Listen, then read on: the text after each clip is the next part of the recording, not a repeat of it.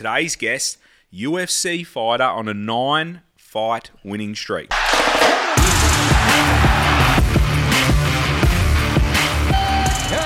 I can put you on your back and you can't move, bad luck, you lose every fight.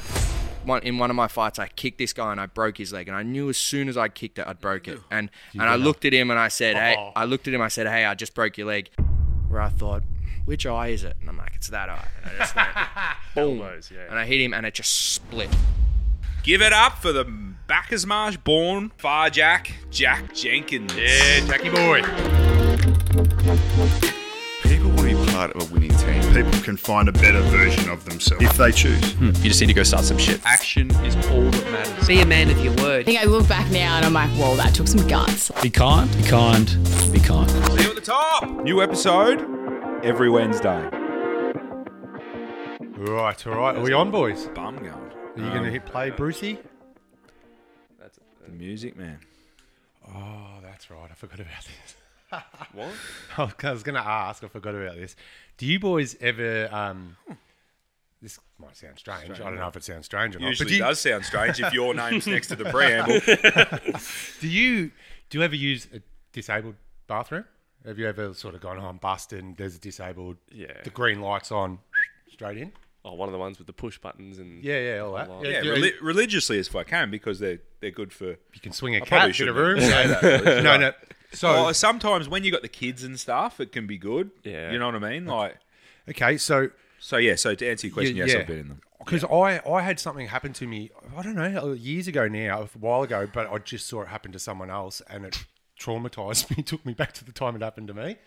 So you saw it happen to someone else? You're asking for a friend of a friend? No, yeah, let me explain. Yeah, friend of a friend. Let me explain. Have you ever... So you go into a disabled toilet and you use it and you know how they've got the mechanics and they're pretty big and the bowl's normally a fair way from the door. Also, disabled bathrooms always... They open directly onto the public wherever. So the one I'm talking about that I saw recently was Northern Hospital. Yeah. So it literally opens onto the foyer of the Northern Hospital. There's like people everywhere, right? I was walking past and a lady was sitting on it, using it, and the door flung open. Oh, no. Shit, so the timer's just... So the timer, or she didn't click it properly, and it's open, and everyone's like, so turn around, and she's like stuck on the thing. And you sort of think, oh, well, you know, play with fire, you get burnt. Did you rush in there to close it for her? No, but it took me back to a time... But it took me back. Her husband was at the door. He all got all a bit flustered and shit. Everyone was sort of... But it took me back. I think it was Northland or it was a shopping centre. Happened to me once, right? I think it was Northland, but this one was set up where the bathroom, the entrance to the male and the females was opposite to the entrance to where the door opened, right? I went in, I did the same thing. Went in, the fucking door opens. People are coming out the bathrooms. I'm just fucking sitting there, man. Yeah. I genuinely reckon I've done it before, like out like in a park or something. Yeah. You got those ones and the automatic doors. I've done it. It feels like an eternity for it to close. Waddled over and shut it. So that was my next question. Do you sit there and patiently wait for it to close and just sort of say hi to everyone? Isn't the button right next to the toilet? No, because the button's over near the door. Or do you get up and try and cover yourself and waddle over to the door and get it and start pressing the button? I reckon you waddle. Oh, I don't trust it's going to shut. Yeah. It feels like I can tell you if you from want experience. Something done, Benny, you do it yourself. Well, that's what I was going to say. I can tell you from experience. I took the one where you waited, and it felt like an eternity, man. So you're just making eye contact with everyone while you're sitting there on the dunny? Pretty much. Anyway. I just saw it. I'd forgotten it happened to me before, but I genuinely try not to use them these days from that experience. Oh, wow. So, yeah. Right. So that's good work, Benny. I did have another question as well, if you've got a minute. If it's quick. Have you guys ever thought about, has anyone ever spoken to you about the significance in like numbers and stuff? Like 1111, 111, 444? Does that ring in any kind of bell? Yeah, everyone always says 1111 make a wish. Okay, is that what it is to you? So, yeah. Well, yeah. Oh, yeah. Everyone's got a lucky number, don't they? Well, not a lucky number, but I think there's like significance, like spiritual and... No? Okay, go on. I just wondering, because 1111 I got told about. My mum's not around, right? And since someone sort of told me about it, it keeps fucking popping up. And for me, they told me it means that someone's here, someone's with you, someone's present. Yeah. So I was just wondering if... So is that when you notice that it's 11:11? Yeah, so whenever it's 11:11, I feel like... Something like 11:11 pops up there. Yeah, it pops up there, pops up there. It could be sort of anywhere and stuff. 2 minutes. Yeah, I can actually show. 2 minutes. You know what? Yeah, true. 2 minutes, we're on, boys. True. Well, you know what? The funny part is, PK, and you can vouch for me, you can see my phone, but I've been taking photos and shit very weirdly, man, over the last few days. 444, that's a 444, that's an 11:11. I must admit, I like seeing those little coincidences. What's that? That's another one? 444? Yeah. Benny, my birthday's 10010101. Is there anything in that? What's yours? 100101. No, well, fucking, not that I know of. But, well, is that a thing or not? Or am I tripping? I think. Oh, it's not up my alley. Depends who you To talk each your to. own. So I'm trying to figure out whether it's real or whether it's a coincidence now that I'm aware of it, that I keep seeing Well, now you're looking for it. Yeah. Am I looking Law of for it? attraction. I don't feel like I am Aware looking of for it. it. I feel like it just keeps Well, going. it happens. It happens. Like it's gonna happened happen in every 60 day. Well, you're waiting It's for happened a it lot, now. but you've never seen it before, have you? Yeah, true. Okay. Yeah. So now, like, it's like the red cars and that, you know. But I do like seeing that stuff. Yeah, I like it, and shout out. The fact that it's 1 minute away is pretty ridiculous as well. Yeah, well, true. Did you know that? No, I didn't know that. No, but shout out Dingo. 11. My mate Dingo's found. He's found the light. Oh, is this from Dingo? Dingers! No, I'd heard about it before. Now Dingo's found the light, and he's explaining it to me. I'm going, If it's from Dingo, it must be legit. true. Love you, Dingo. All right, let's do it, eh? Let's do it. Welcome back to Australia's #1 podcast. We are the Little Fish. We speak to the big fish about town each and every week. Please like, share, subscribe, 5-star reviews, comments. We love it. Bruce is in there, chipping away. Say g'day. He says g'day. It's even exciting as he just did then. All right, let's get into this guest, guys. We're raring to go. Today's guest, UFC fighter on a 9-fight winning streak. Let's go. Oh, Benny. Let's Just fucking calm go. your Come farm, on. Benny. Calm your farm. Before blasting into the UFC with a controversial but dominant performance on Dana White's Contender Series. We love Dana, don't we? He cut his teeth in the Hex Fighting Series and was the featherweight champion at Eternal MMA. From sparring with the Volk, your boy, Yeah. Your mate. Little Fish's own, maybe, to the UFC's bright lights, we get to unpack the life of one of the UFC's and Australia's hottest prospects. Benny. If you know, you know. No, fucking oath. So that's his. We know, boys. We know. And he's Collingwood's own. Here, you know, floats around Collingwood, floats is it around Port? the fish factory. Yeah, well, no, yeah. Oh, I 100%. thought Collingwood as well, like, as in. Oh, the footy Collingwood club. Footy Hope not. Club? No, no way. Wash your mouth out. Give it up for the Bacchusmarsh born one-trick pony. I didn't write this. Who wrote this? I wrote it. One-trick pony. I don't think you're a one-trick pony, mate. Phar-jack, Jack Jenkins. Yeah, Jackie boy. Phar-jack. Phar-jack. And yeah, one-trick pony wasn't me, mate. That's Benny. Nah, that's No, that was- right. That's the tagline now, so I've ran with it. You just go Owning with it. Yeah, 100%. Turn a negative comment into a positive. Well, that's the thing. When they think you're a one-trick pony and you come out and you got all the tricks. Yeah, exactly. Jack, thanks so much for coming on. Nah, thanks for having me. It's good. You guys have a great studio, and it's nice and close by for me. I walked here this morning, so it's good. Yeah, we got one of the boys. Shout out Alex, who's here. He rolls down there as well. He rolls in from lunch, all sweated up, you know, gets a sneaky elbow in the... I still reckon I've got him covered. He complains when he gets mauled in the morning as well. He's a bit rattled some mornings. I think a few of the boys get the better of him down there. They do. Young Alex. Hey? They train hard there. Yeah, that's right. Have you graded yet? Not absolute. I was a wagering grading. Oh, okay. Are you a blue belt or a white belt or white belt? Nice. Is that good? I've got my That's daughter the who's start. here. Yeah. It's the beginning, My daughter's she's here. Shout out Brixton. She's down there. She's a grey white belt. Oh, nice. But kids, I think they grade. Do they grade them a bit different? in kids? Yeah. Yep. So she's Completely grey different. Yeah, grey white, 2 or 3 stripes. Yeah. So the way in jiu-jitsu it works is it doesn't matter what colour junior belt you get. When you turn 16, you get your blue belt. You start at blue. Yeah. Cool. Right. Yeah. Right. Yep. Even the kids, because she's got some kids in her class that are, I think, orange or yellow and black. So even when they turn 16, even though they've progressed so far gotta through start, the kids, mate. They gotta they go start back again. to blue. Or they might be able to jump. Well, blue. they go forward to blue because Okay. the kids grading isn't the kids doesn't reach belt blue. doesn't translate to an adult belt. Some kids who are really, really good might go straight from kids to purple, but I've never seen that. They would need to be really good. Yeah, right. So where did you start? How old were you when you?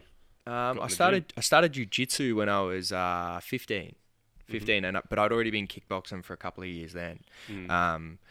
But yeah, I even when I was at the kickboxing gym though, I wanted to fight MMA. So I used to watch like YouTube videos and that sort of thing on how to do grappling moves and wrestling and stuff. And my kickboxing coach sometimes would just let me do grappling during kickboxing class, which was pretty cool. Where were you training at that time? At Ziggy's gym in Back Smash. It's this old it's awesome gym. Like looking back on it, I love it now. It was like real salt of the earth. It was a small area of a shed that had been cut off. It was a tire fitting place that Ziggy owned, Everlast Tire Service, and he had a gym out the back. And a lot of young blokes in town in Bacchus Smash who might have been in trouble as a kid or anything ended up there. And he changed a lot of people's lives, just hard as like Ziggy's way or the highway. From when you walk in the door, you get asked a question, you answer yes, no. You don't talk back. You don't swear in the gym. Real like hard old school kickboxing. And I'm really grateful I went there because I probably learnt a lot about pushing yourself when you think you're done as a really young kid, sort of like 13 to 16, when you're still malleable. Like you can take a lot of that on. So I was at Ziggy's gym in Bacchus, and then my brother found that a jiu-jitsu gym had opened in Melton, which is about 15 minutes away from us, and that was the closest one at the time. And he took me down there, and just started the full MMA journey from then.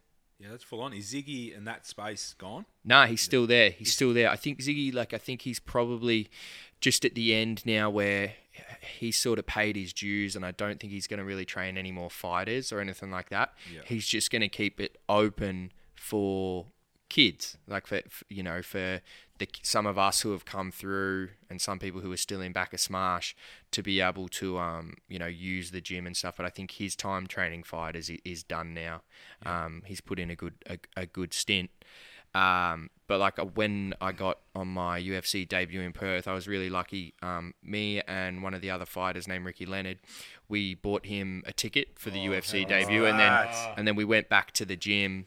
And we surprised him. He didn't even know we were coming in, and we gave him the ticket to the UFC. And he was pretty emotional. It was great. That's what I was going to ask you. He must be rapt to see. You rubbed your eye then, PK. I thought you were well enough.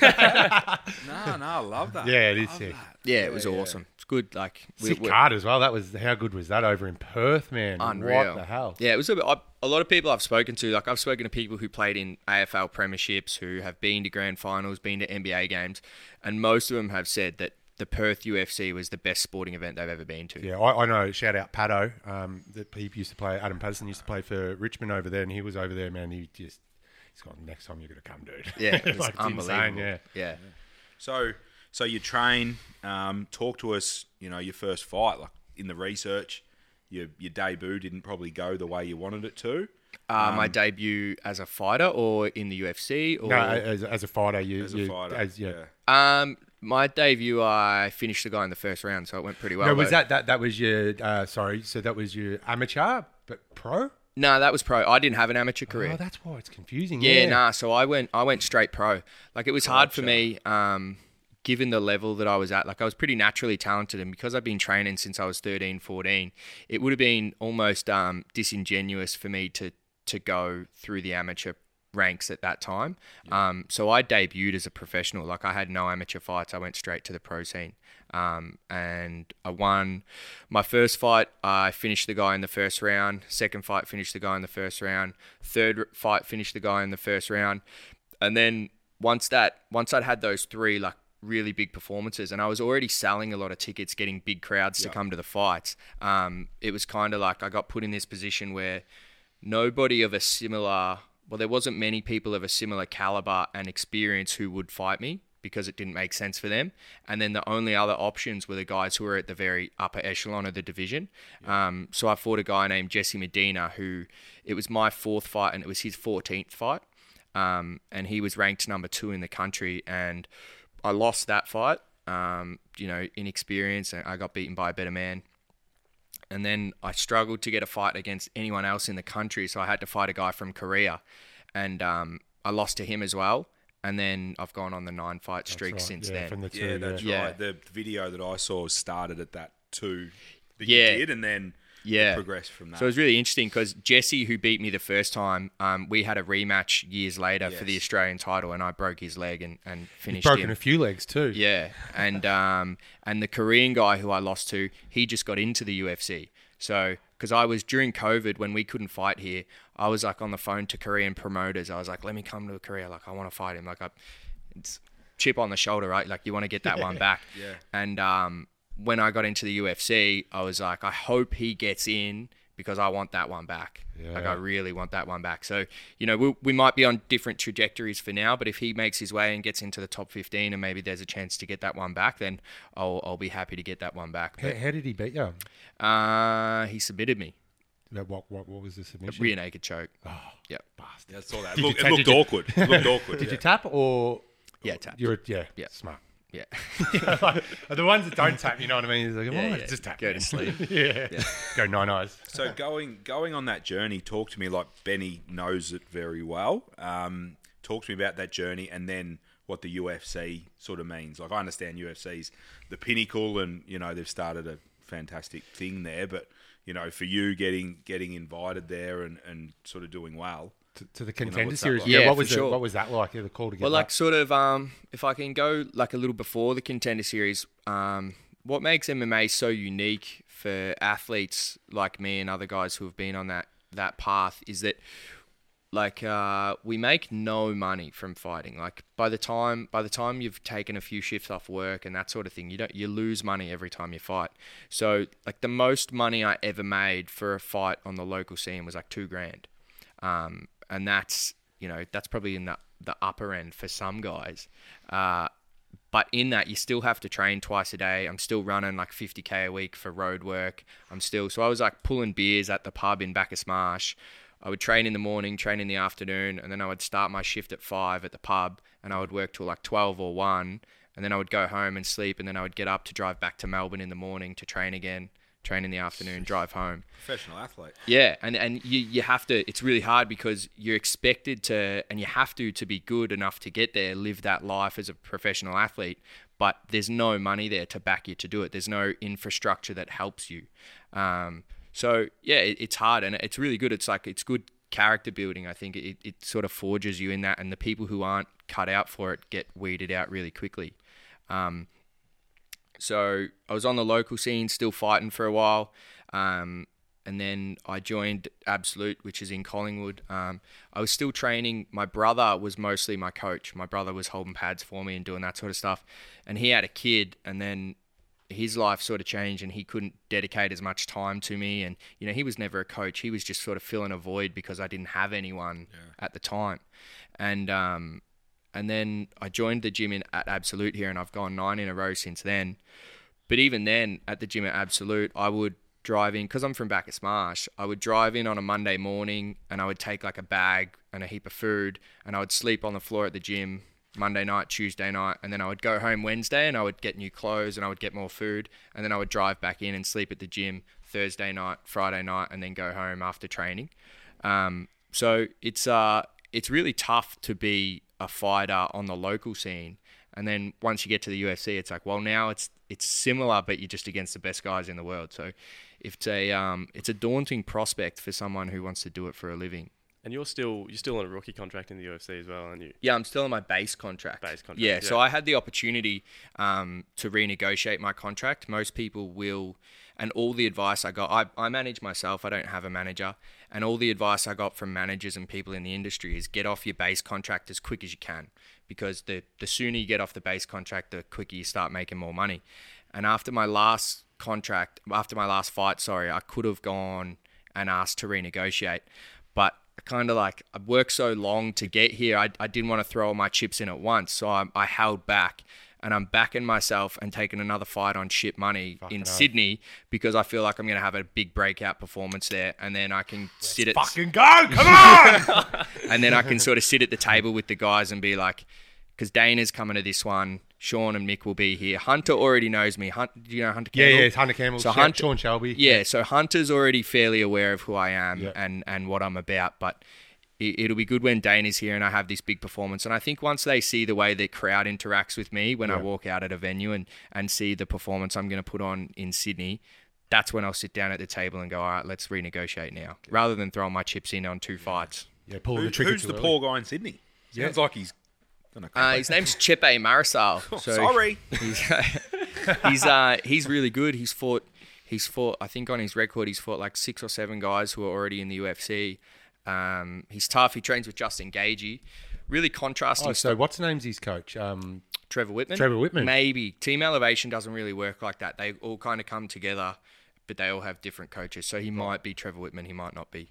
But yeah, so Chepe is coming down September 10th, and we'll see how we go there. But as far as styles go, my last fight, Jamal Emmers, that was the hardest style for me personally. I deal really well with guys my height. I deal really well with grapple heavy guys. I deal really well with tall guys who are Muay Thai fighters who kick a lot.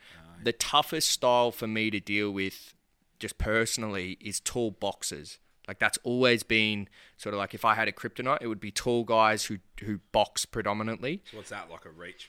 It's just the way I stand, the way I change stances. Obviously my stature, I'm not super tall for a featherweight. That's just the most difficult angle for me to play. And that's what I had in Jacksonville against Jamal, a tall guy with really good hands. Whereas now I'm coming back to Chepe, and Chepe is about my height, and he's a little bit more wild, and he punches and kicks, and his boxing isn't super clean. It's more of a wild style, which is like I'll be like a surgeon in there. Like it'll be straight. Yeah, you're going to piece him up. Yeah, it'll be straight up the middle, and it'll be over. So is that just to get the boys up to punching speed. sort of- So one of Jack's, from what I understand, one of his greatest strengths is his fight IQ, man. Yeah. So and which is the same as Volk, right? So the best fighters, they're smart, man. They can see what they're going to bring, and they know what tools they've got. And Jack, that's the funny thing about the one-trick pony fucking thing, and why he leans into it, because he's the opposite of that. Yeah, 100%. Jack's actually the opposite of a one-trick pony. He can do it all, and he can do it all at the right level. And So you can- these guys and you come can- along. You can analyse what the other bloke's doing and adapt. Yeah, so I'll give you an example. So in my last fight against Jamal, I went to southpaw, so we're in opposite stances. He was the orthodox, I was southpaw, and he threw a cross at me, and I pulled back from his cross, and then I threw a left cross, and I heard his coach yell at him and say, "You've seen the counter now, so you know what to do." So I immediately thought about what his coach said, What he knows he's gonna and do. I said, well, he's going to pull off my cross and counter again with a cross, so he's going to go cross, pull, cross. So instead of pulling off his cross and throwing a single, I pulled off his next cross and threw a cross hook. So it's like there's like massive levels to the game, man. and that was like that was an interaction, and that whole thing went through my head in about half a second. That's what I was going to say. That's a split Yeah, it's second like- muscle memory. Yeah. Fucking bright So lights. like this, it's so deep the way the game works, and a lot of people, like, you see people just punching each other, and you don't realize there's like so many split-second decisions that are happening, and the difference between winning and losing is often one split-second decision where you make the wrong one. Correct. And that's why you're backing yourself, right, Jack? Because you know. If you know, you know. You know Yeah, what I exactly. mean? If you're looking at the other guy and you go, I know, man. You know your capabilities, and you can see. If You can, just need to execute. you just need on to go your out end. and execute and stay in the moment and do what they train. But yeah, that's sick. So I got 100%. a question. Is it so you speak about there's a bit of natural talent at the start, and then that analytical sort of brain comes in as well while you're fighting. Does instinct come into it as well? Like when, Well, it's hard to instinct and natural ability are probably similar. One thing about instinct is like, how bad do we swear on this show? No, fuck. Go. Right. Ask this guy, yeah. we've got like, I have a lot of guys who are like quite athletically gifted. They just got no cunt in them. Like, they just don't want to they just don't have that like. Yeah. Like, you have to have a little bit of enjoyment in beating someone. Yeah, like, you yeah, have yeah. to have that. You're smiling during your fights as Yeah, well. like I there's so many guys who come in and that you watch them hit pads and they're really good on the pads, and then they're like 6-pack ripped up, like athletic dudes, and then it gets a little tough, and I'm like, Warrior, man, and I'm warrior, like, dude, oh, yeah. you don't want this. Like, and then it's like the ones, all of us, like everyone in the UFC is like that, right? Like, you don't get to the UFC without having that in you. But in terms of instinct, I think having that killer instinct and wanting to, being willing to like really put it on someone, and even in training, like I struggle sometimes in training. Like if I'm getting the better of someone and my coach is like, "Come on, let's go. You got to work your stuff," and I'm like, I don't know, this guy's not up to it. I'm not gonna. I'm not. I struggle with that. Whereas when I show up to the fight, I'm really good at flicking the switch. Like in one of my fights, I kicked this guy and I broke his leg, and I knew as soon as I kicked it, I'd broke it. And I looked at him and I said, "Hey," I just broke your leg." And he looked back at me and he goes, "Did ya?" And I'm like, "Yeah," and I'm gonna keep kicking it. And he looks at me and he's a dog too, and he goes, "Fair enough." and then I kicked it one more time and he was like, "I'm done." Is it a true stat that you broke 4 legs in a row? It wasn't 4 in a row. It's 5 out of the last 7. 5 out of the last 7. Yeah. That's crazy. Yeah. And my leg kick, like, Is this the one-trick pony that just Yeah. my leg kick isn't even my biggest weapon. What would you say apart from, because I reckon your fight IQ is? Yeah, fight IQ is my number one attribute. But in terms of if I just had to pull it down to like single weapons, my left kick is better than my right kick. Okay. And what would you say is your favourite martial art? Probably Muay Thai. Yeah, right. Yeah. So most people say jiu-jitsu, would you agree? Or a lot? It depends. Yeah. I don't know. Jiu-jitsu, there's a lot of jiu-jitsu guys who, like, jiu-jitsu's like a cult. Like, he knows. Yeah. It's like people get involved. Always thought he was a bit weird. Yeah. people get involved in jiu-jitsu and they just live and breathe it. Like, it's crazy. Like, you got like these like 40-year-old dental technicians who are just like walking around with shirts that it's like tap or snap, like give up, and it's just, and then they like, you got guys who go to like 4 months of BJJ and then they change their Instagram handle to like Nathan Jones _BJJ. Like, they just love it. So you can see why a lot of people get on that. But no, I love the Muay Thai. What would you say is if you were? And this is always, I think this has evolved over time in the UFC. But what would you say if you obviously these days the Volk's a good example, and you're another one. And Izzy even is. You've got to be well versed in you can't have any weaknesses. Yeah. But I guess a lot of people do have strengths, and they're obvious, like you say, coming up against a wrestler, coming up a jiu-jitsu guy or whatever. What would you say now? Because there was a time when I guess like Cormier and that wrestling was winning with Khabib and Cormier, all of that, John Jones. What would you say would be, if there was one skill, would be the most dominant skill at the moment? It's still wrestling. Still wrestling? It's still, if somebody can, like, that's just human combat, right? If I can put you on your back and you can't move, bad luck, you lose every fight. Yeah, right. And vice versa. If I can stay on my feet and force you to do what I want to do, then bad luck for you. So it's still wrestling, and I don't think it will ever change outside of wrestling, because if you can put someone on their back, you can control them.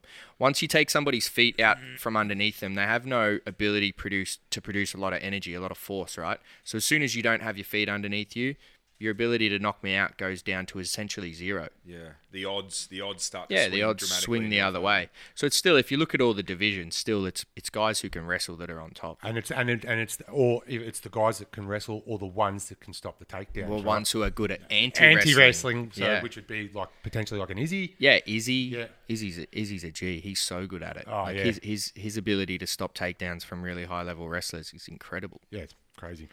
Hey, Jack, I'm interested, like you talk about coming in from Bacchus Marsh to the Collingwood gym, sleeping there. That can't have been always an enjoyable journey. There must have been times where you go, am I going to do this? Am I going to continue doing this? Whether you speak to people around you, your brother, where are we headed with this? Talk to us about those times that potentially it wasn't going to be, or has it just been so laser focused the whole time? See, that's where, like, I think in my head, I've always been a superstar, right? Like, I've always genuinely had this belief that, like, I was meant to be on the big stage and I was meant to do big things, and even like that's what people who are successful are always made out of. Like, it's easy if you come in, like it was easy for me when I was 3-0 and everyone was starting to say, look at this kid, like he's pretty good. It was easy then to go, I'm going to be in the UFC, I'm going to keep training. That like things are going, wow, it's super easy.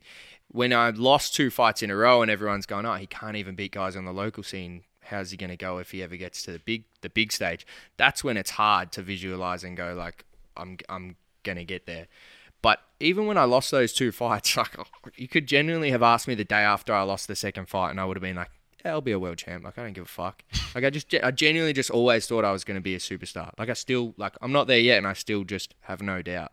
It's weird. Yeah. It's a Crazy. You know, It's awesome. Dana talks about it, right? And he can't explain it. He says there's certain fighters that they just have that it. Yeah. Like Izzy was one of them. Sean O'Malley. There's you know, Hamzat. Like, there's just guys that transcend the other guys. And Volk. So Volk was the opposite, right? Volk had to earn his respect because he was a quiet, underassuming guy, but he's a fucking killer. And he's pound for pound best fighter in the world. So he kind of had to. You know, he's always believed he was going to be great, but it was harder for him to get the external people to buy in. Whereas, like you were saying, 3 fights in, you're selling tickets, people are buying into you because it's something about your personality, which probably from within gets everyone else buying into. It's not even hype, right? Because that's the difference as well. You can have the hype, but it goes nowhere unless you can fucking back it up. Yeah. Well, there's intangibles like it. You know, you can call it X factor or whatever you want to call it. There's certain things that some people just have and some people don't. And I know there's certain X factors and physical attributes and stuff that I don't have and that I'll never have. And I can worry about the stuff that I don't have, or I can sort of take the stuff that I do have and run with it, which is like, you know, I can speak fairly eloquently when I want to. You know, I'm good at interacting with people and with fans and stuff like that. So I try and lean into that a lot. I really, more than anything, I just love fighting. Like, I really like to fight. Like, you can see I do smile when I fight. Like, I find it really enjoyable. So, were you fighting when you were a kid? Were you like out brawling? Yeah, so I'm the youngest of 3 brothers, and my older brother was like probably one of the most talented like fighters. He was 5-0 as a kickboxer, and he went down a different path, but he would have been in the UFC if he wanted to. And we used to fight a lot. I got this really good story. I don't think I've told this on a podcast, so you might get a first here. So I was playing rugby in the winters, and I was kickboxing and my jiu-jitsu in the summer. And it was the winter, and our parents had gone away for the weekend, and my brother's 3 years older than me. And I came home, and he was having people over, and there was like a few girls there, and they were having drinks or whatever. And I think I was like 14, and I just started the kickboxing. Probably been doing it like 6 or 12 months. And I wanted to go to bed, and I walked into the room, and I'm like, "Can you keep it down?" And he's like, "Fuck off, mate. Like, shut up and go to bed. Like, as you treat your little brother." And then there was a few people around, and I got a bit high and mighty, and I was like, "Well, fucking put the gloves on and like, fucking see what happens." And he's like, and he was still young too. Like, he was probably only 16, and he was like, "Yeah, fuck righto." And we get up, and there's all these people watching, and I'm like, "Fuck yeah, here we go. This is gonna be sick." And I stand in front of him, and he just goes fucking bang, and he punches my head, and my head goes straight through a window. And then my head smashes through the window, and everyone just stops, and it's dead silent.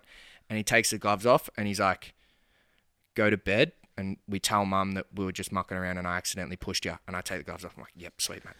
Straight to bed. So, yeah. Does mum know yet? Are we going to send no, her? Mum probably doesn't. Mum probably still doesn't know that. She listens. My mum listens to literally every piece of media or podcast or interview that I do. What's so your mum's She's name? sending you the her bill. name's Jo. Yeah. Shout out, Joe. Let's go. She'll be there. Let's It go. was actually funny. Mum's so into the game now that on my social media, I put up a post like 3 or 4 months ago, and I was like, comment like a racehorse emoji if you want me to fight on International Fight Week. I saw that, yeah. And it got like, I think it got over 1,000 comments, and my mum went through and individually liked everyone who put a racehorse emoji. She loves it. Oh, biggest fan. That's Thanks, good. Mum. Hey, can I ask you? You mentioned, like, we've spoken a bit about your IQ, your fight IQ and stuff. And the thing I'm trying to piece together, you didn't have a coach. You had your brother holding the pads and stuff. You come from Bacchus March, so I'd imagine there wasn't a massive community up there. And you know, most people learn from others, right? So, where do you think? You know, where did you find that initial source of knowledge? And then how have you been able to sort of work that fight the fight knowledge? Who's sort of helping you there? There's lots of different ones. I used to watch a lot of Dominic Cruz breakdowns, which is funny because I used to watch Dominic Cruz breakdowns, and then like 4 or 5 weeks ago, I was in a club with Dom Cruz, like drinking bottles. So it was like, it was full circle there. Did you have a photo with him? Yeah. I think I saw that. Yeah. He came out with us like 3 nights in a row. Like, he loves it, Tom Cruise. Fuck, I was there, man. Yeah. And I watched YouTube breakdowns, and I have like a real good ability to translate like verbal information into like a physical, like doing something. So you can get the information and learn it really quick. And Yeah, understand it. Okay. which I think that is probably on what we talked about in terms of talent. Like, being able to see something and replicate it, or get told something and then do it, is a big factor here. Can I jump in? Yeah. Pre-fight, is it a fight with Linares and a fan DM'd you? Yeah. Can you talk us through that little story? Yeah, for sure. So when I got, it's hard for me now because I'm a bit bigger, but when I was still on the local scene, I was really, really dogged on like anyone who sent me a message who said like, good job, whether I knew him or not. I would reply and say thanks very much or whatever. And then when Contender Series got announced, I tried to keep that energy. And I got like probably 500 to 1,000 messages the day they announced Contender Series. And I was going through replying to everyone saying, thanks very much, appreciate the support, thanks very much. And then there was one from this kid named Ben P. And he was like, hey mate, I've watched every single one of your opponent's fights.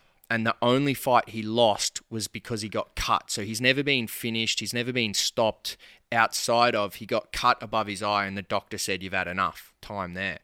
And then he was like, he sent me this photo and it was a screenshot from like a Peruvian MMA website. It was all in Spanish. Like I couldn't believe that he'd gone to this effort to find it. And he said, but it was such a big cut. I think if you hit him there, you'll open the cut again. And I was like, cool. And so we get into the fight, and my game plan was to wrestle anyway, because Freddie's thing was that he loved to brawl, and he used to take a lot of shots. And then as he would take shots, he would clip people and he'd drop them. And it was like, so why would I play that game with him when that's his A game? It makes no sense. So I went in and I put him on his back. And I remember there was a point in the second round where I thought, which eye is it? And I'm like, it's that eye. And I just went, boom. And I hit him and it just split, like instantly split, sprayed blood on the commentators and everything. And I thought, fuck, Ben P on the money. That was right. And did you get around him after that? Yeah, so I got him. He's new coach, man. No, I got him tickets to UFC Perth, so he came over and Is that you flicking the tickets? yeah. So love we that. looked after him. It was good. How good's that? Yeah. Such a good story. Yeah. And that just shows, I guess, the research, like you say, the IQ and the research that goes into before the fights. Yeah, well, see, that story kind of every time that story gets brought up, my coach goes, "Oh, fucking Ben P," jokingly, because my coach Simon just up the road. Yeah, who is your coach? What's his last name? Now Simon Carson. Okay, and he's the most detail oriented, anal, over-prepared coach ever. So at the start of a fight camp, he sends me an Excel spreadsheet, and it has every training session for every day from now until fight week. Wicked. Right? So morning, afternoon, cardio or strength. Morning, afternoon, cardio or strength. And everything I'm supposed to do. And obviously he doesn't do my cardio or my strength stuff. That's my strength coach. And certain things he delegates, but it still will be planned into the Excel spreadsheet. And on certain sessions, there'll be a focus because of something my opponent might do. And then there'll be a YouTube hyperlink to a clip of my opponent doing it so that I can visualize and go, okay, we're learning back defense here. He's an example of the stuff he does when he's on someone's back. Yeah. Right? So it's like super detailed. Yeah. And he goes through this, and he had obviously already identified that it was to take him down an elbow and punch. That was like the game plan. And then Ben P's getting all this credit for like thing, and he's like, fucking Ben P. Like, I've been doing this shit free for 5 years. What the fuck? What was his background as well? Because you know, the MMA is a relatively new sport. The UFC is 30 years this year. So what was his experience and background, and how did you find him as a coach? I found him because after I lost those 2 fights, we kind of sat down, and I was at a gym called Metamorphica in Melton, which I was the only fighter in the gym. So it just made no sense. And Heath, who was coaching us in our jiu-jitsu and stuff at the time, he had and he was really honest about this, which is hard for a lot of people to do, to have a talented kid who you can attach yourself to, right? And he had no interest in doing that. He said, I don't have a stable of fighters, and I don't have the will and the time motivation it would take to take you to where you can go. So eventually you're going to need to go somewhere else, which I think is like, shows a lot of grace and humility from him to do that. Yep. So we sat down and said, where do we go? And there was an opportunity, Absolute, the gym up the road, had a scholarship opportunity where they were going to send someone to Thailand. And I went to this day, and it was like a trial day, and there was a few other people there, and I just like mopped up everyone else who was at the trial. And then they rang me that night, and they were like, "Oh, well, you can go to Thailand." And whereabouts in Thailand you go? In Phuket. Yeah, right. Yeah, we have Absolute has a gym in Phuket. Yeah, right. Yeah, so I went there, and since that day, I've gone 9 in a row. And it's been huge for me. And Simon's background, like his military background, he's a jiu-jitsu black belt. He fought on one championship. He's had his own success. He came to it a little bit too late to take it as a full career as a fighter. But I think that sometimes the best coaches don't come from being the best fighters. Like I honestly don't think I'll be a great coach when I finish. Like I think I'd be good at it, and I understand the game, but I don't have this big drive in me to take other people to that level. Like I'm more focused on me. I'm more like it's selfish thing, whereas Simon's much more focused on building up everyone around him. That's probably true, right? If you think about the best or the biggest, you got Eugene Behrman. I don't know if he was a fighter. Yeah, he was. He was, but he never fought in the UFC, but he was good. He fought for a long time. What about what's the name? Trevor Whitman. Yeah, I don't know if Trevor had fights or UFC fights, but a lot of these, you're absolutely right. Like a lot of these guys that are the best coaches, like it's not like George St. Pierre now has this stable of fighters. Like there's no Anderson Silva guys coming up where he's in the corner. I think it's a certain temperament to be able to be patient and give that knowledge in a way that people take it. Do you guys with the camp? Because what I've noticed with the Volk and the city kickboxing guys and stuff. So with Lopez and they help each other out and stuff across camps. Is that something that you guys do as well at Absolute? Yeah, absolutely. So we like Volk comes down to Absolute, trains with us. I was going to go up. The last couple of times we've tried to do it, it just hasn't worked out because, like, obviously Volk was getting ready for Yair, and I'm not Yair's build nor his style, so it just made no sense. And I was fighting Jamal, and Volk wasn't any of that style. So while we could go and get really good rounds with each other, it made no sense from a style point of view. Yeah. But Volk will come down whenever he's got time, and I'll go up there. And one of my training partners is over at CKB now. Who's that? Khan Offley. He's really good. I think there's a good chance you'll see him on the Sydney card. So we haven't got like an official relationship with them or anything, but if any of those guys, so the Aussies all stick together, which is what I love, right? Me and Volk have spoken about it, where it's like we always help each other until we have to cross that bridge, if we ever have to cross that bridge. Where of course, because you're on I've had that in my nerve. I nearly missed that because you're on a crash course. If Volk stays where he is, you're heading like a rocket ship into the 15, and then eventually. Yeah, towards the Volk, man. It feels funny, like when I got asked that question a couple of times, and it feels like you're standing on the shoulders of giants, like throwing stones down at them, you know what I mean? Yeah. Because Volk's done so much in the sport, and I've had 2 fights in the UFC, so to even have my, from an outside, just on paper point of view, to have my name mentioned in the same sphere as Volk is like, you can almost look at it and go, fucking grow up.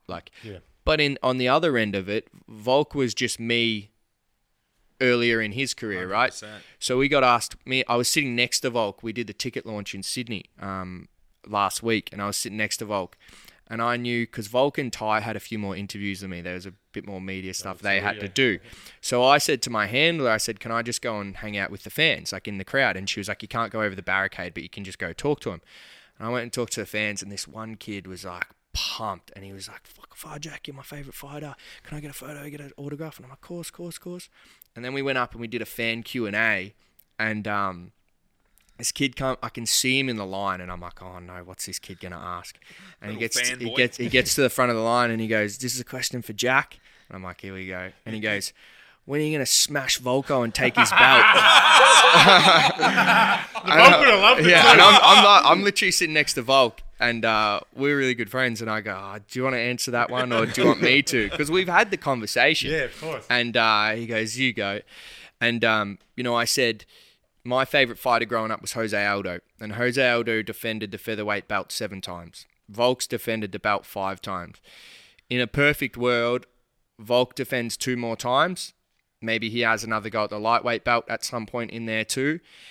He's at 7, Jose's at 7. When he goes to defend it 8 times and break the record and become the unequivocal GOAT, I would like to fight Volk in Melbourne for that belt. Let's go, dude. So then and the you have- Volk's up for that as well? Yeah, so the Volk he sat next to me and he smiled and slapped me on the leg and was like, yeah, so we have no qualms about, like, there's no animosity in saying that he's the champ and he's got the gold and I'm someone coming up who wants that.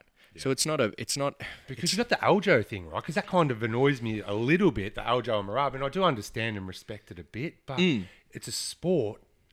Find out who's the best. I think the slight difference between that is, like, those guys know each other inside out. So they train together every day. That's true, right? yeah. And they're like, Volk and I are really good friends and occasional training partners. We're not really good friends and teammates for years, right? So it's slightly different. And we were out, like, me and Volk went to Moonee Valley races one day and then went out one night, and we were sitting next to each other and we had a conversation very similar to that, which is that Aussies and Kiwis will help each other right up until the point where we have to cross that bridge. Yeah. And if that bridge never comes, good, we helped each other and we gave everything to try and bring the best out of each other. And if we do have to cross that bridge at some point, then so be it. Like, yeah. But the Izzy and Whittaker one was probably the only one that they had the animosity and they never really got the chance to, I guess, probably... Yeah. They never trained together, were never friendly. And if you look at Izzy and Whittaker, like, they're just such different characters. Yeah, true. Like you couldn't imagine them sitting down and having a coffee together or going and having a beer together. They're very different people. Whereas Volk and I, like, both love footy, both love getting on the beers, both, like, very similar fight IQ, very similar mentality to the way we approach it. Same weight class. Yeah, same weight class. Like, you can see why we get along. You can see why, I look up to him and model myself on the way he's done a lot of things. So you can see why Izzy and Whittaker were just kind of at each other a little bit. Yeah. But I like both of them. I think Whittaker's a great guy and Izzy's one of the... Good fighter too, man. That was heartbreaking... 290. Yeah. I was gutted, man. Because you sort of get used to with Whittaker, you get used to him winning, man. So you're just thinking he's going to fucking get it done every time, Yeah, I think he was just up for too long, to be honest. Yeah? Yeah, I think his prep was too long. I think he probably went in underdone. Not underdone, sorry, that's the wrong word. I think he went in overdone. Overdone. He looked leaner than he usually looks, which... For some people, that's a positive sign, like that they're in shape. But for some other people, I think he probably just overtrained a little bit going in. His camp was a little too long. And did you talk to Whittaker? Did you talk to him at all? No, we're not friendly like that. Yeah. I talk to him at events and things like that, but that's the only time I would talk to Whittaker. I was going to ask that. Do you remember, because you were there at 290 as well, do you remember the young Aussie, Shannon Ross? Like, his fight? Like, for me, like, I was there and I was... pumped he was the first Aussie fight. You're following the Aussies and stuff. When you see that, does that scare you at all? Do you know what I mean? Like, because the thing I love about fighting is it's so prime. You put everything on the line in front of everyone, and it can be really, really kind, but it can also be really, really brutal and cruel. Yeah. So it's a stark reminder that is always an option for every Shannon? time. Yeah, I know Shannon. Yeah, we fought on Eternal together. Look, because I look at him, right? He was on a little bit of a losing streak. He's over there. Your career, you've put everything in. Yeah, he's got kids. The pressure. And devastating. stuff. Like, I look at that. I really struggle with. I struggle after fights. I'm really good at flicking the switch, but before and after fights, sometimes I struggle with. My opponent. One example I gave is when I fought Freddie. He was from Ecuador, and I was looking up. Like, before the fight, I was looking up and I realized that the difference between winning or losing for Freddie was like our fight purse was like the equivalent of an average salary in his country or even more than that. And I really struggled getting myself into a headspace where I wanted to take that away from him, given that, I do have other opportunities here and that sort of thing. And, you look at someone like Shannon and you watch from the outside in the stands and I know the backstory. I know what he went through to get there. I saw him get KO'd and he didn't move for a long time. Yeah, and it you was think fucking and you hard. think about his wife sitting there and she's thinking about their kids, and it's But the craziest part, which is spot on, but it's the build there as well, right? He's on the Volk's card. He's getting press photos with the Volk. That's where my mind went. So he's got his big opportunity, and then it's just brutal. You get knocked out. And and you make half half the money. That's even. You make half the money to Dana be only away pays, from your fuck family. Dana, he only pays you half if you lose, man. Yeah. So did you know that, PK? So in the UFC, you get a show and win. So you get show money, which is half, and you only get the win money, obviously, if you win, man. So you only get half your money unless Stakes you win. are high. Stakes are high, Dana's man. putting it out there. So can you share anything about Shannon's little journey? Is it was there something specific that? Look, there's certain things like, Shannon had a tough fight. The night I won my Australian title, Shannon lost his Australian title to a guy named Steve Erceg, who's now in the top 15 in the UFC. Yeah. He had, and then he went away and won one fight, and then he lost on Contender, and then he lost on Perth, and then he lost in Vegas. And it's brutal. And at the top of the sport, the very best people in the UFC, it's murder as well. As soon as you sign that contract and you're in the UFC, it's not no easy fights. It's not the end of that. It's not like I'm here now, I did it. Yeah. It's like, well, now you've got to fight the fucking best guys in the world. So like I said earlier in the potty, it's a daunting prospect. So I think Shannon, he's been knocked out a couple of times now. He's probably at that point with his kids and that sort of thing where he needs to decide what he's going to do. Was that was his last fight on the contract? I don't know the details of his contract. Yeah. But he needs to take, if he does fight again, he needs to take a long time off, and he needs to figure out what he's going to do. That takes us. Sounds like a young man's sport. I feel like if you get the family involved and stakes get high. Like you guys are going in there, and a lot of bad shit can go on, no doubt. Oh, 100%. Like I like to have the mindset, the killer mindset when you got the kids at home. Yeah. So like I'm a fairly jovial character, and I spend most of my time being really optimistic and happy and talking about all the good things. But when I lived in Thailand, one of my best friends from Melbourne, he came to Thailand to live with me, and we shared a bunk bed in our little bungalow at the gym. And I flew home to fight on Hex, and he was supposed to come with me, and his fight got cancelled, so he took a fight in Bangkok instead. And he flew to Bangkok and got hit with an elbow, and he had a brain bleed, and he ended up in a coma. And that happened about 3 months before COVID, and then we couldn't get him home for COVID, and he sat pretty much as a vegetable in a vegetative state in Thailand for 3 years, and then we only just got him home at the start of this year. I remember that. And now he has no function. He can't speak. He can't eat. He can't respond to command, and that's the the reality of the sport we do. And he's given his life for it essentially, and that's why I think. While it's important to understand the entertainment side of the industry and to lean into that, it's also important to understand that the risks and the downside that it comes with, and not to underplay them. Yeah, wow.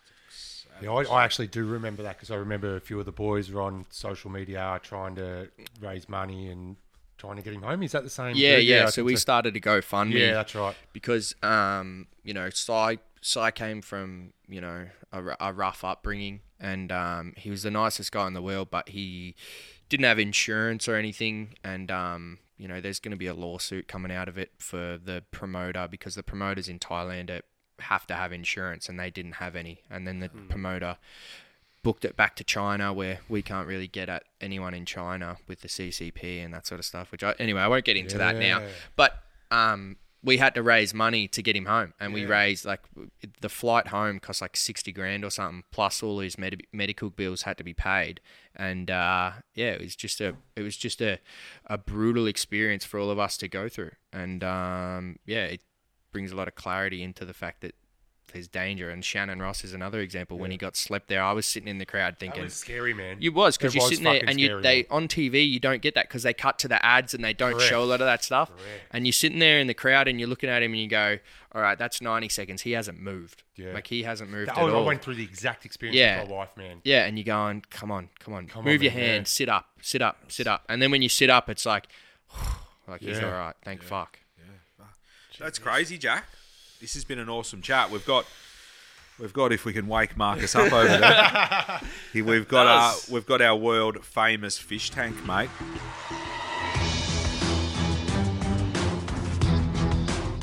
Where someone from our awesome community, they send in a business idea, and we So we're like Shark contemplate it. Tank, We're right? like Shark Tank. You're all over it, mate. I'm Kevin O'Leary if this is Shark Tank. Well, this is the fish tank. You can be Jenkins. You're Mr. Wonderful. Yeah. And I'll show me the money. That's the only thing I'm interested in. I think Jack's taken to it better than anyone. Yeah. All over it. Yeah. Over to you, great man. So this one's sent in from Dale Kingsley. So thank you very much, Dale. You'll be getting some crispy merch. Thank you. Dashing. Go on, Dale. So Give us some gold. The business is Elemental Artscapes. Not a good start. Shit, Dale. Come on, Dale. Oh, give him a chance, boys. Give him a chance. No, All right, go. so Elemental Artscapes is all about merging artistry and nature, creating breathtaking living masterpieces. I can design and craft one of a kind landscape installations that blur the boundaries between art and the natural world. I have a unique skill set as a visionary artist, horticulturalist and craftsman. I can deliver on the visions but have no capital for marketing or materials. I can provide examples of my work. I'd like $50,000 for 20% ownership forever, and I'll use the money to secure and deliver my first paid projects.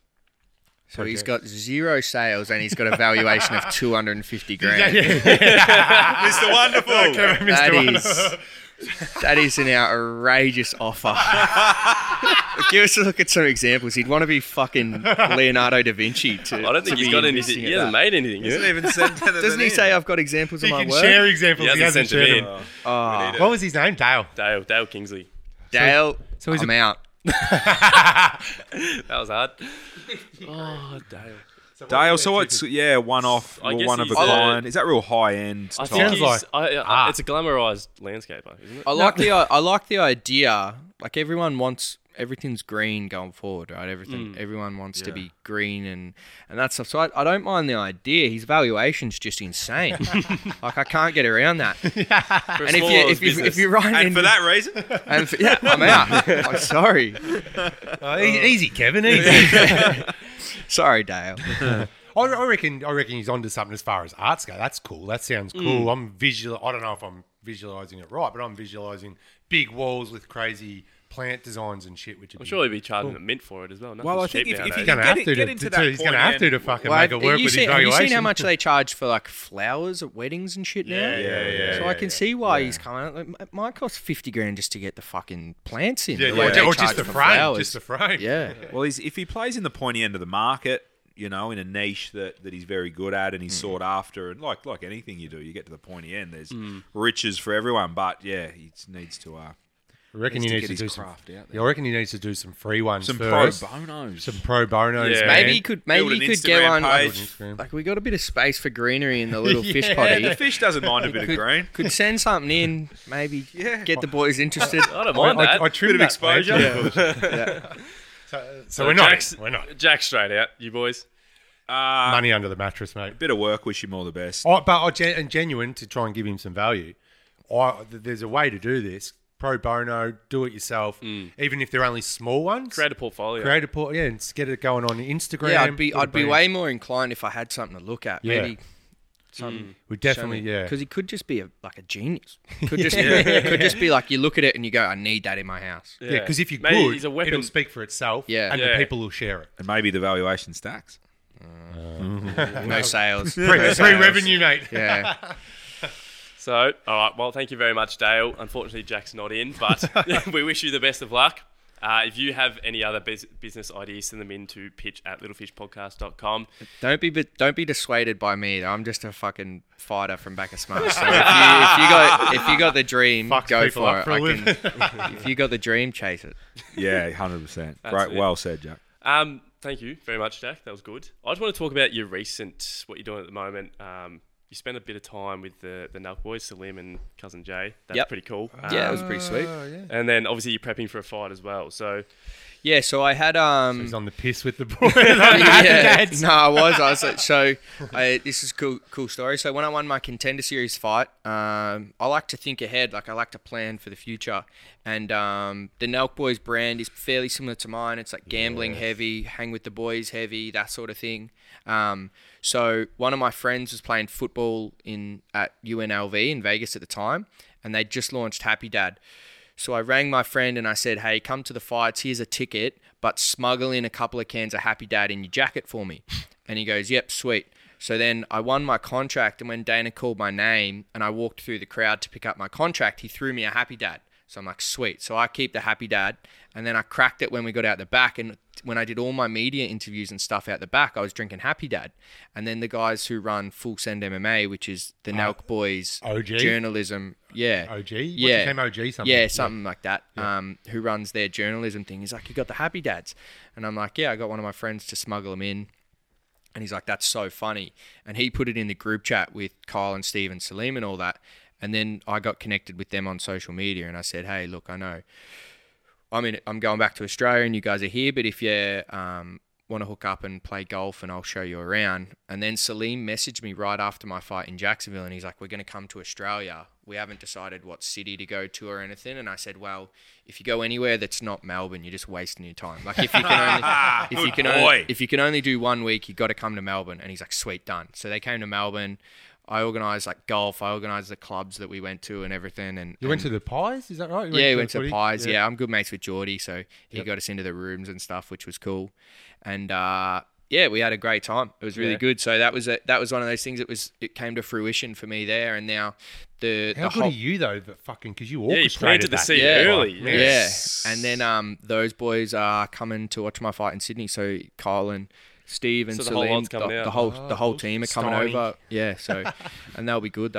Dana will be going, why are you going to Sydney? And they'll be going, we're going to watch this fucking Jack kid. I think he's on the prelims somewhere. Well, and Dana loves and them, Dana will man. be like, fuck, for real? And then That's fucking spot on, but that's spot on because Dana loves them as well, right? Yeah, Like, exactly. he's a massive, massive fan of them. That's crazy. But you Wait, create your own luck what, now. Will it Exactly. be on what's like Pay-per-view. pay-per-view? Pay-per-view, exclusively Put the on hat around and get it. exclusively on KO now. So you used to be able to get it from a few different channels, but Can't we you get it just on Foxtel anymore?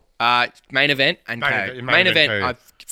Fox owns Same KO. thing. Yeah, true, true. But it's only through Fox and KO now. That was what we did the launch for in Sydney last week. Wow. And they're like, make sure you say KO. Make sure you say KO. So it's on It's KO. on KO. Yeah. Shout out to KO. Did you see was the Volks mural still up there in Sydney? No, I didn't see it. We were at Circular Quay. I didn't see it. Oh, you didn't see no. it. Fuck, that's epic, man. That you've connected with the Happy Dad boys because you're spot on. You are. That's why they're on it as well, right? Because You'll be spot running on for their amok with brand. them. You've got What's one. that, sorry? You'll be running amok with them post-fight. Yeah, well, I fucking ran amok with Salim fucking 3 weeks ago. I'll tell you that much. What was he doing? What was he doing in Melbourne? They were just filming content. How Like old's that's Salim? just what Is they he- do. He's a young ass, mate. He's like He's 22. 20. Yeah, 21, so yeah, young. yeah, he's young. But he's funny, man. Like Yeah. he's just so enthusiastic. He loves the Like fights. he was like so thankful for me showing him around, and he was. I brought a few of my friends, who were like sort of in that content space as well, and they all got connected, and it was just awesome. Like the whole crew, the way they do things is really, really cool.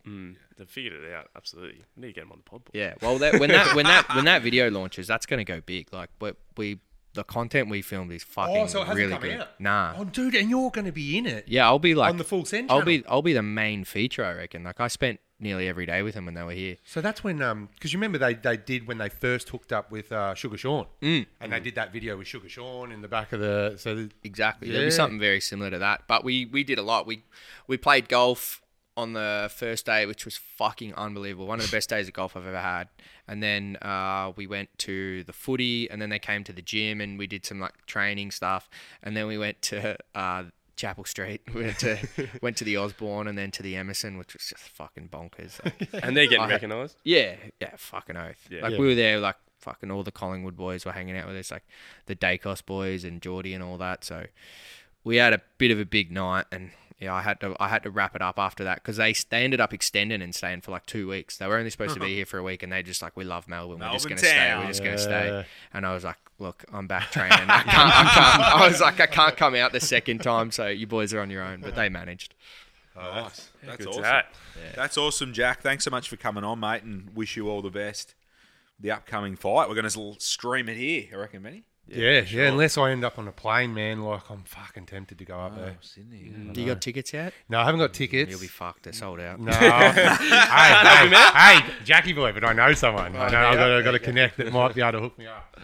Awesome. Have we missed anything, Jack? Anything you want to mention on the way out? No, not really. Can I ask one question? Yeah, though, of which course. Is going back into the thing. Really interested in you don't have a manager. Yep. What was the because again, Sean O'Malley, he doesn't have one either, but most fighters do, right? Yeah. What was the decision behind that? And have you been tempted to like Ash's? I'm thinking the Volks manager Ash. He's like. Ash is great. Yeah, he's insane. Ash is great. So I think okay, Tim Simpson's great. Ash is great. Fucking 90% of managers are just useless cunts. Yeah. that just want a piece here. I Like, was about to say, he sounds smart enough. oh man, and they do fuck all. Like Okay. they really do fuck all for a lot of people. So, and again, I speak from a high horse here because I signed with Paradigm and Tim Simpson, right? And Tim Simpson was the reason I signed, not Paradigm. Don't give a fuck about Paradigm. Yeah. But Tim Simpson really sold me. He's an Aussie guy. He's a brilliant guy. He's really switched on. And Tim did the work behind the scenes with Sean Shelby and that. And obviously, how much of the work is me and the work I've put in and the performance I put in before I got in? Fucking probably 99%. But that 1% at the end to make the connection and go, let's get him on. That 1% at the end was Tim. So I'm thankful for Tim, but then Tim ended up leaving Paradigm and starting his own thing. And I was caught in the middle of a contract where I'd signed with Paradigm, but Tim was my manager. So instead of following Tim and going to his company and staying with Paradigm, I just said, fuck it, I'm doing it myself. And, you know, a lot of the stuff that managers do at the entry level is they get you in and then they kind of just show you the ropes. If you're fucking reasonably intelligent and you can read and follow instructions and send forms back to the UFC and shit, a lot of this shit's pretty easy to do. Not even and that, and if you're smart enough Yeah. to carry in a happy dad, And it's like shit like you don't that, need right? a fucking manager. Yeah, and it's like, and then what? Are you gonna like these guys are gonna look at I'm gonna fucking market myself and brand myself and make connections with companies, and then these managers are gonna come in and take fucking 20% of the deal because they read the contract. Like, go fuck yourself. And I've negotiated myself. Like, I'm about to do my first equity deal with a company that's starting where I'm gonna take a piece of the company at the start to be a brand ambassador, and I'm doing deals already where. And I actually enjoy doing it. I'm happy to sit down, and I get why a lot of people need that middleman to be able to say no. It's going to be more money, or it's going to be no. You can't have that. No, you can't have this. But I'm like, I sort of have the fortitude. I'm happy to sit there across the table from someone and go, hey, your offer's not high enough. Like, I think I'm worth more than that. Which some people are uncomfortable doing, and I'm like, fuck you. Like, I've fucking done this my whole life to get here. If you want me to work with you and I believe in your company or I believe in what you're selling, which is important, then let's work out a deal that's mutually beneficial. And every company I work with now is fucking brilliant. Like, I had, I love my horse racing, so I was pretty hot in the market for the gambling companies. I had like Sportsbet, man. Well, no, not Sportsbet. I had like 4 or 5 of the gambling companies here offer me deals directly, and I was like, well, I just said to them honestly, I'm like, everyone wants A piece of it. Everyone wants the signature and wants me to do it. I'm going to go with the company that I align myself with best, who has the best offer, and which of it I'm going to be able to have creative freedom that's not going to be me doing your brand and you just Hamstring and hamstring me. I want to go with the company that's going to let me build my brand with you, and we can work with it. And then so I ended up going with Dabble, which is Dabble's really like a bit of a disruptor in the space there. They still wouldn't be considered one of the big 3 or 4 in the gambling space, but they're getting really big, and they let me, like, I'll ring them and be like, hey, I've got this idea for content, can we work something out? And they'll be like, that sounds sick. So like for Sydney, we've got this real cool concept coming out. Dabble are all behind it, they're working with me, so I'm happy enough to do those deals for myself. And in times where I do think I might be in over my head, like if someone's giving me a contract and I'm like, fuck, this doesn't make sense, or like, this is so big, then I can always go and hire a lawyer or a contract lawyer or someone to represent me for that specific deal, and then not be fucking tied to them forever.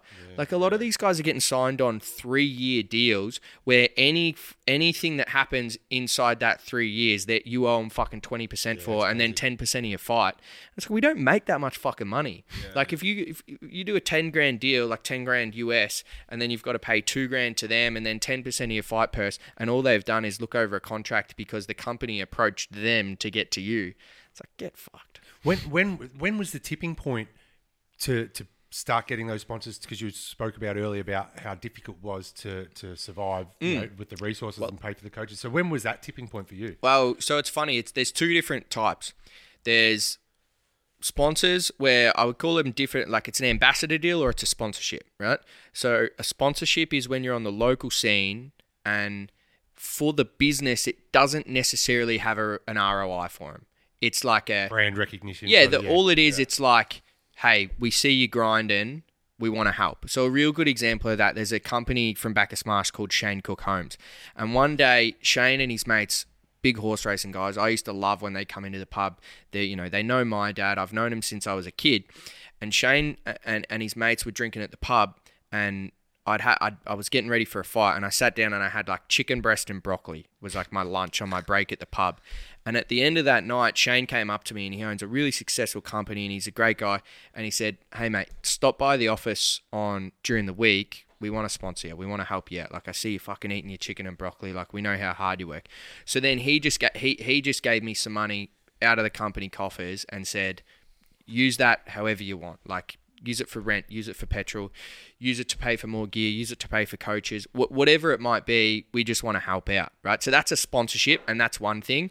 Once you get big enough, then you break into the thing where, no, now I have value for your company. This is a very different negotiation, right? So I'm at that point now, but I wouldn't have got here probably without people like Shane and, Tripod Farmers is another one, good friends of mine who helped me out on that local scene. So you do need to have people backing you in, otherwise you... But that comes down to like what kind of person are you? Like I feel like you can talk and hold a conversation.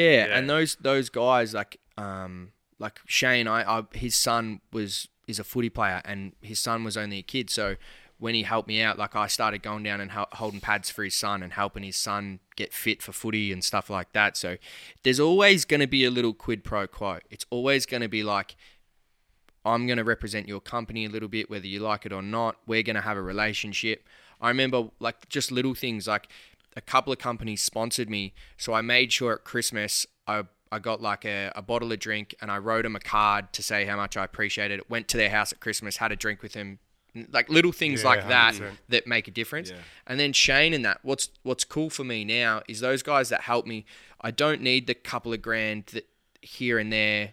That back in there, it was life-changing for me. Like a couple of grand was like, fuck, that's another couple of months of being able to do this. Whereas now that wouldn't necessarily make a massive difference for me, but people like Shane and Carmel Ruffo and those people who helped me out, now I'm like, here's tickets. Like come to the UFC, and his son's like, I'm like, here, come do this with me or whatever it might be. Now you can sort of pay it back in a different way, which is cool. Yeah, that's sick. Yeah. I think it's good people helping good people. Always, you know what I mean? Always find that if you're a good person, other good people will get around you. It finds its way back. Oh, definitely. Nah, nice work, Jack. You're on a wicked journey, mate, and you got your head screwed on, so I'm excited to watch. Yeah, we'll have a party. If we're not going to Sydney, we'll have a party. Yeah. It's a good venue here. You should do some like live we got decks things. on and stuff, big speakers. You got decks and shit. Oh, yeah, I got the decks. Can I hire this? You hire this joint You out? can actually, yeah. You can use it. You don't have to hire it. Just tell us when you want to use it. I've got an event coming up. I've got a big event. Will it be left standing when you're gone? No. It's only going to be 12 to 15 people. Yeah, well, you can use it. I've already got an Which alcohol. 12 to 15? You got Geordie and Dusty. We're out. Fucking Salim. The Nelk boys roll in and they're like, nah, fuck. We've seen the YouTube vids, mate. You're out. No, awesome, mate. Whenever you need it. But yeah, well done, mate. And yeah, all the best for the future. Let's go. Yeah. Awesome. Thanks, boys. Appreciate it. Good luck in Sydney. Please like, share, subscribe. Anyone that's going to get value. See you at the top. People want to be part of a winning team. People can find a better version of themselves if they choose. You just need to go start some shit. Action is all that matters. Be a man of your word. I think I look back now and I'm like, whoa, that took some guts. Be kind, be kind, be kind. See you at the top. New episode every Wednesday.